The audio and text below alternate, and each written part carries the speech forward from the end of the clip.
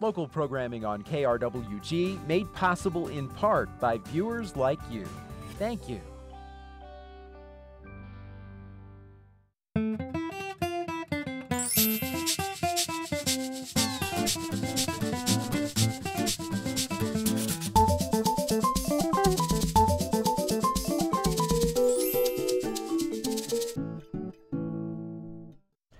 Welcome to another edition of Fronteras. We've been through one of the most interesting races that we've seen in our community in quite some time. And we're always talking about how things are changing in our community, how things are changing in America, and how this happens to be a capital of the Latino-Hispano community on a national scale. And if what we just saw happen in the races here begins to take place nationally, well, we're in for a pretty interesting political season. Primaries have just concluded, and it is a rare time, it's a rare occasion that anyone gets to speak to the people behind the scenes. You usually hear of political consultants, political operatives operating behind the scenes, but usually you don't really get to know them. You don't really get to know their opinions, and they're some of the most valued opinions by the people that are running that you do get to see a lot of. In this particular political roundtable, we've invited a handful of the political consultants that were involved in not one but several of the races that just concluded here in El Paso for the primaries, and to really get into depth just a little bit about what just happened. Is there really a new face of politics in our community, and what does this all mean? So joining us this time around, we've had him on our show before. We have Dr. Joseph Villescas of Villescas Research, Media, and Instruction.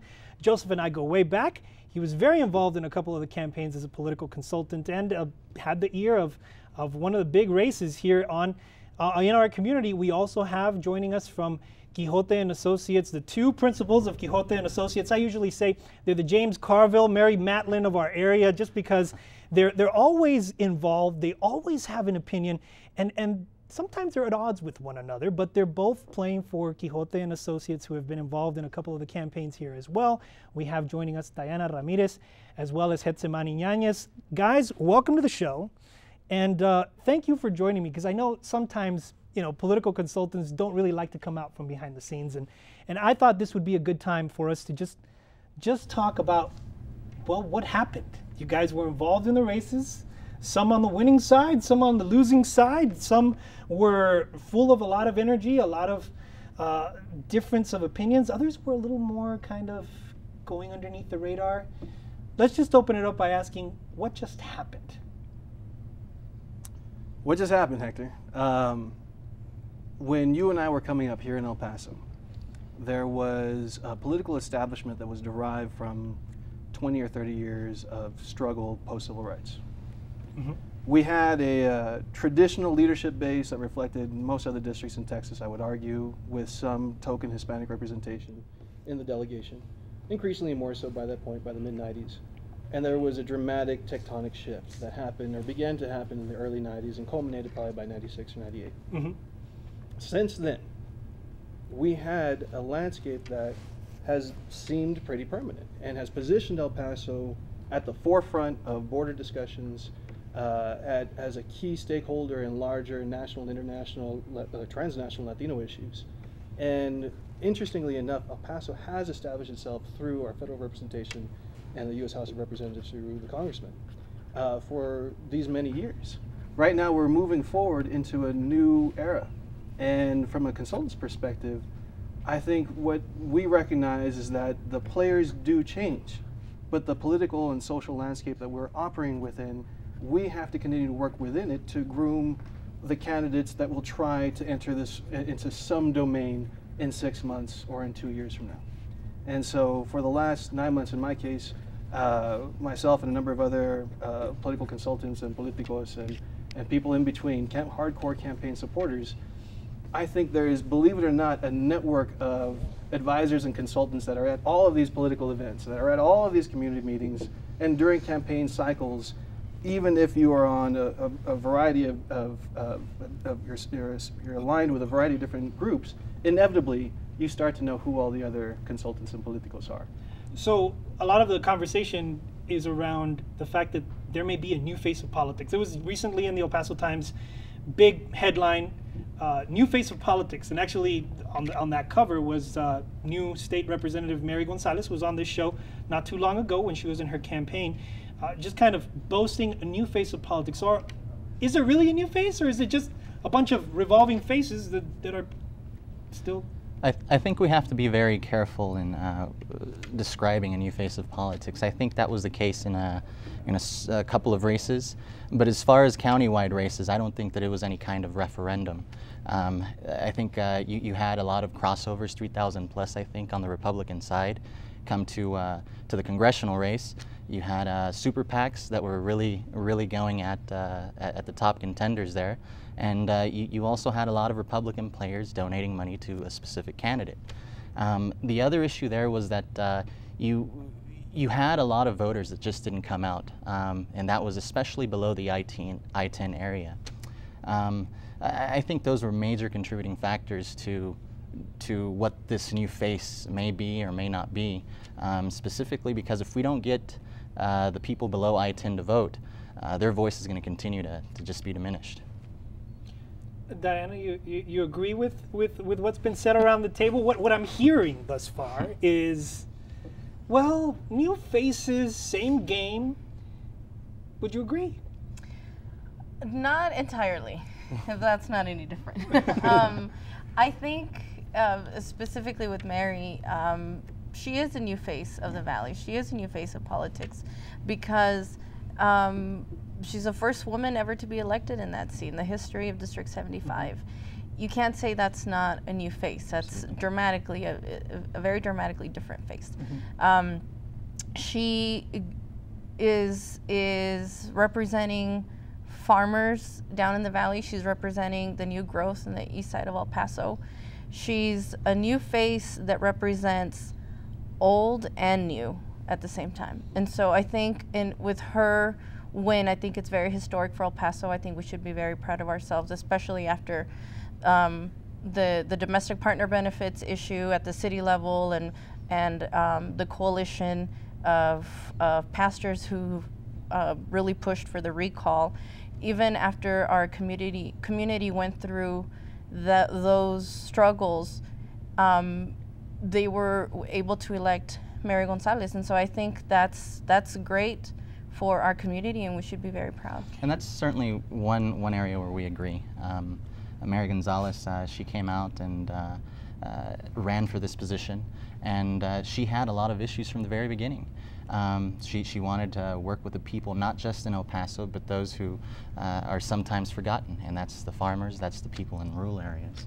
One thing though, although there is a new face in politics, what we are watching, particularly in this race and in her district as well as countywide, is there is a balkanization of voters that has happened. And what you're starting to see is that Mary's victory is tremendous, but if you critically analyze that victory, there was negative sentiments, whispered and overtly stated about her. That is a type of politics that has not gone away from El Paso.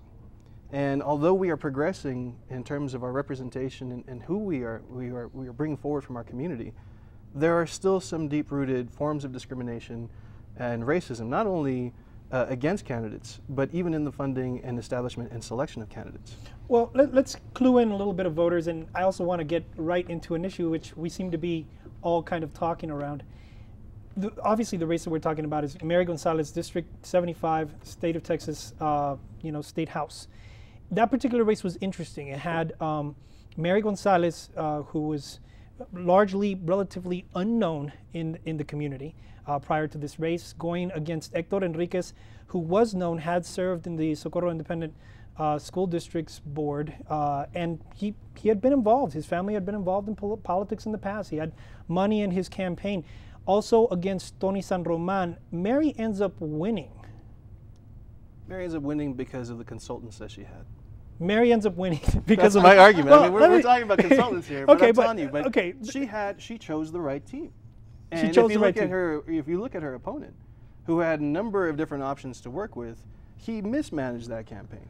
Now, a lot of hay was made over who was on that team. Not only did she have local consultants, but she also had a lot of support from the state of Texas, coming from the state apparatus in Austin. A lot of people were talking about, at the end of the day, did that have anything to do with her victory? The state support, did it fall to the wayside? They were trying to make a lot of hay, at least one of the opposing candidates. It helped in this manner. It helped bring in money.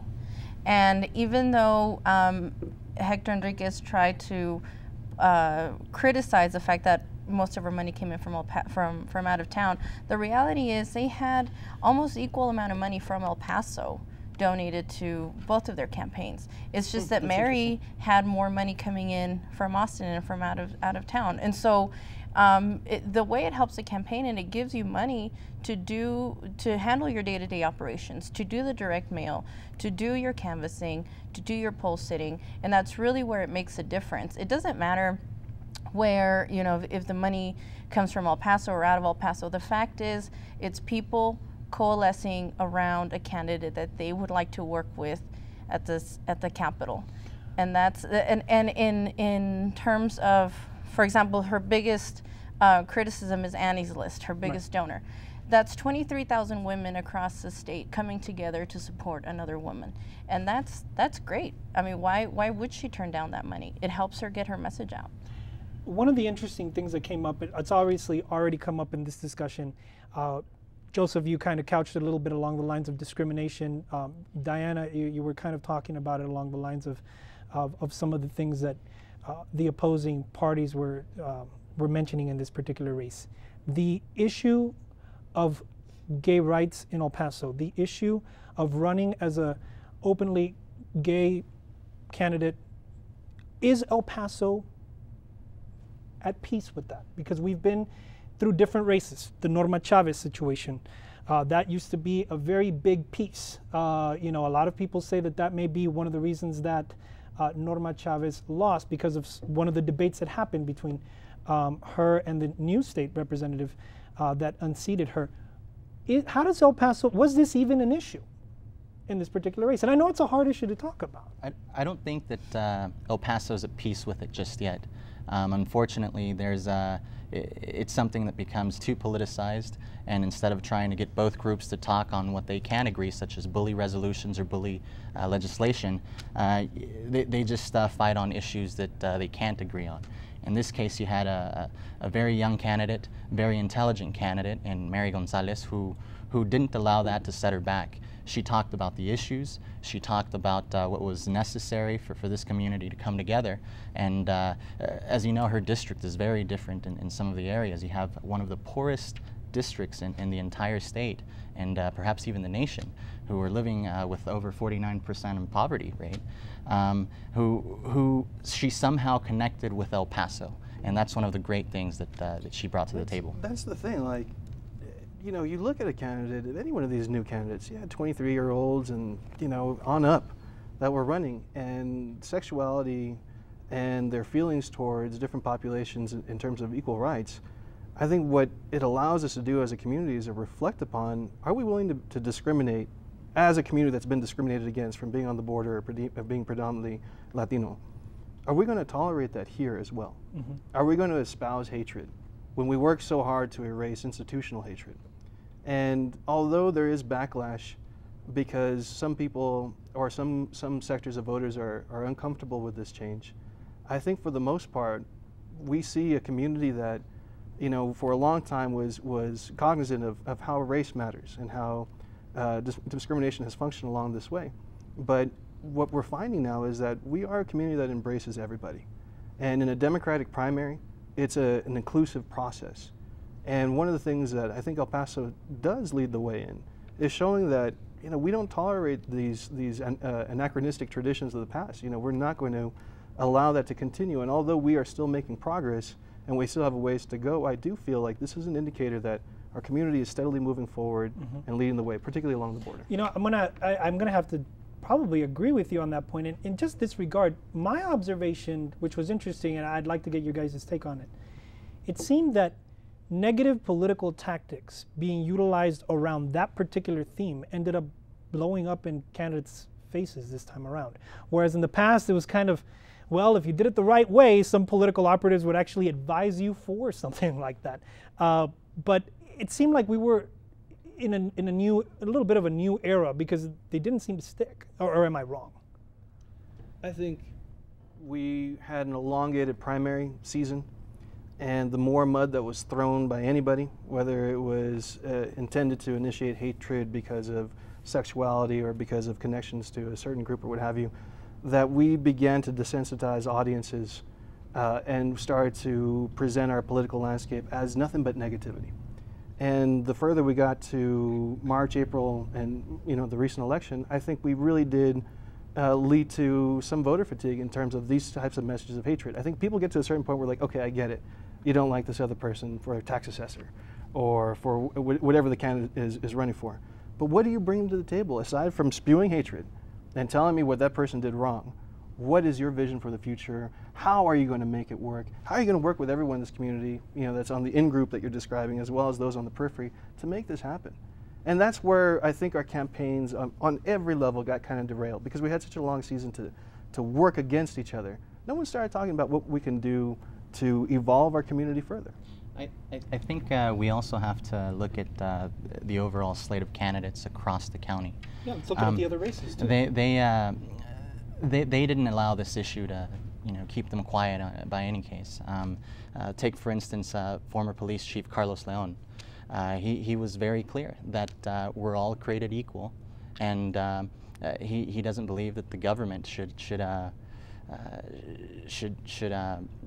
go. What words am I looking for? Yeah, well, he does believe that they should be involved, but you look at it from an economic standpoint. You have partnership benefits, for instance. He just thinks that if somebody gets sick and they can't pay the cost for the hospital, well, then you have them going to county, and then who pays county? Right. We do as taxpayers. So he looked at it from a fiscal issue. He looked at it from just a human, from a human side. So I had to say, you bring up the Carlos Leon race. Obviously, there were a lot of other races going on. I mean, there was Carlos Leon versus Lisa Montelongo. Interesting race. There was also Vince Perez, now in a runoff with former State Representative Chente Quintanilla. Interesting development. And then probably the biggest one that we have not talked about yet too was the U.S. congressional race. And Beto O'Rourke unseating a longtime congressman from our area, longtime incumbent. Let's kind of go over some of these in terms of these races that a lot of people are talking about. Which are the ones that stand out in your mind, and why? Well, naturally, the congressional race stands out. And I think, again, but after so many months of working together where you do all these community events, every race is stuck together. These are all Democrats working together. Like in the end, you could not really separate everything, because you started to see the factionalism where a certain candidate was tied to another candidate, or the group that's supporting them are all working together and what have you. We watched a congressional race that was pretty epic, and we did have a pretty decent voter turnout in this year. It wasn't as high as it was in 2008, but we saw some new energy come out. We saw some people mobilize in a different way. We saw some conventional strategies work with certain populations, and then another group that I feel like in the end, it's you look at that race. The reason why it draws attention is that why would such a community like El Paso, which does tend to stay off the radar for the most part in terms of national news coverage and larger, the political constellation that's always being fought for, to have such a large infusion of super PAC money. That's what really galvanized the situation that I think we have in El Paso, but that we have this kind of meta level happening in politics. El Paso is no longer a handful of people in back rooms having meetings. It is a much more multidimensional process of how this political engagement is beginning, and how this process leads to a new candidate or the viability of even an incumbent.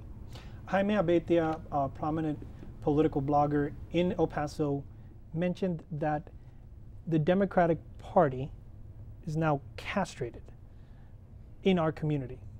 Political consultants, Joseph, you haven't mentioned that it's kind of all Democrats working together. Is there division, and is, for all intents and purposes, the Democratic Party really castrated at the moment in our community? I think there is a certain amount of division, and I think that the first thing that needs to be done here is I guess you can say Congressman-elect Beto O'Rourke should come out in full support of Joe Moody. And I think that that would go a long way towards showing that he does want a unified party and just to bring us together. Interesting. So Joe Moody wins. He ran unopposed in the primaries. This is another Texas state representative seat. He was unseated by current state representative Dee Margo. You're coming out and saying maybe Beto should get on board with Joe. Why do you say that? Do you think Joe does have a chance of winning this particular race? And is his race, because he's going up against such a prominent Republican, that important to unify the party? Absolutely. I think that Beto should automatically he should have already said it. If you look at the numbers, Margo won with 3,423. He was unopposed. Moody had 6,526 votes in the Democratic primary. Big difference. And with go ahead. I mean, I don't disagree with your assessment, but there's the party, which is what you're talking about, and then there's party affiliation. And you know, what is the litmus test for anybody who's running as a Democrat to be affiliated with this party, and to what degree do they advance the interests of that larger party? If you critically review the races, including the congressional one, there are indicators that we weren't dealing with traditional Democrats, to say the least, in terms of the new candidates. So you're saying the Republicans have crossed over? I feel like if you have a strategy that lures independents and Republicans, and you have a Republican platform with Republican speaking points, and you run as a Democrat, you're still fundamentally a Republican. And if you're expecting that person to lead together some type of unity within this, that's not going to happen. There is power within the Democratic Party in all of its factions, just like El Paso is a group of tribes. In the end, our power is if we can have a uniter, some type of cohesion, some type of vision that brings people together. What we see are, at least at this moment, is a fracture. It is definitely, there are fissures in El Paso's political landscape at this point. But I don't think the current spectrum of candidates are going to lead to unity within the next year or two. I think the presidential race will bring the party together and will bring a new voice to the Democrats in El Paso. It won't be on a congressional level. I have an interesting analysis based off of what you just said, Joseph. It is true that a lot of Republicans crossed over to vote for Beto, and that's causing a lot of instability within the current party. They don't know whether, there's just a lot of people didn't expect that win. However, Beto also brought out people who had not voted before, new players in the political party. How do you deal with that? I think capturing those people and getting them to stay involved is going to be very crucial for Beto's success going forward, and the party, the county party going forward. I think we need to make sure we involve all the young people who came out to vote for the first time, and also build bridges with the people who are really upset at this victory. You know, it's kind of interesting that you guys bring it up to this point. We're down to just the last few minutes when you're having good conversations. It kind of happens. But I see a lot of similarities with what is happening here locally, with also like a reflection of what may happen at a national level. Obama brought up a lot of new, fresh faces to vote. There's now a lot of people that are a little disappointed with Obama because he hasn't delivered. Others are still on board, but he is suffering a little bit on that end. Seems like that same kind of energy exists with Beto right now, and the question is, how can he deliver in the next couple of years? That's one question. And the other question is, in terms of this being a sign for the president. The president endorsed Congressman Reyes, and so did President Bill Clinton, and so did Minority Leader Nancy Pelosi. Is this a shot across the bow to the president in terms of, watch out, Mr. President, look at what happened in El Paso. Mitt Romney could have a shot? Absolutely not. Not in this community, at least. And the reason for that is, again, we have to go back at the 3,000 plus Republicans that came out to vote in the Democratic primary. Joseph said it well, Diana as well. And I just believe that there is an institutional knowledge that has a huge factor as far as playing in Congress. You mentioned the 2 years. What will a freshman congressman do in the next 2 years? probably nothing in Congress, but you can actually have them work on some type of on getting people elected locally. And again, if that's what he does, if he comes out and supports Joe Moody, those independents, a couple of those Republicans in a district as close as DeMargo Joe Moody will actually come out, and Joe Moody, a Democrat, will be elected. It's earning the trust of this sector, including the party and its fragments, as well as evolving and growing new elements of the Democratic Party. More organized sectors participating in politics in this manner with the currently elected officials and a whole population of new candidates is what needs to happen here. There's an opportunity for our new elected representative to bring this sector together. It's kind of interesting that we kind of come full circle. We began talking about the new voice and the role of the new voice in politics, whether it was a new voice or not. And it seems that what's emerging, at least from this political roundtable, and we'll have many more with you hopefully, is the fact that maybe the new voice's role is to be a little bit of a uniter with the community, bring the community back together around certain basic tenets. How and when or if that will happen, it remains to be seen. You guys are obviously already talking about future races. I would like to bring you guys back for that. In the future, the biggest races coming up, either runoff or the biggest races to look out for. Just, we have 1 minute. Oh, I know. The congressional race of 2014. Congressional race of 2014, already throwing it out there, okay? I think the Representative Quintanilla and Vince Perez runoff will be big because it overlaps with House District 75, and seeing the type of people who came out to vote for Mary will be interesting to see how it plays out. That's it. I have to agree. The Chente-Vince race is going to be big. All right, folks, and I'll throw my 2 cents in. We'll see what starts coming out now for mayor. Keep an eye out for that, because there's a lot of people that are going to begin to be talking about that race as soon as we get across this little hump. Folks, it's been an interesting political season. It's not over yet. It's only primaries. Next time, we'll look to have another political roundtable with maybe a few other people to see what they think about the changes in our community. For all of us here at Fronteras, have a good evening. Thank you for watching. I'm Hector H. Lopez.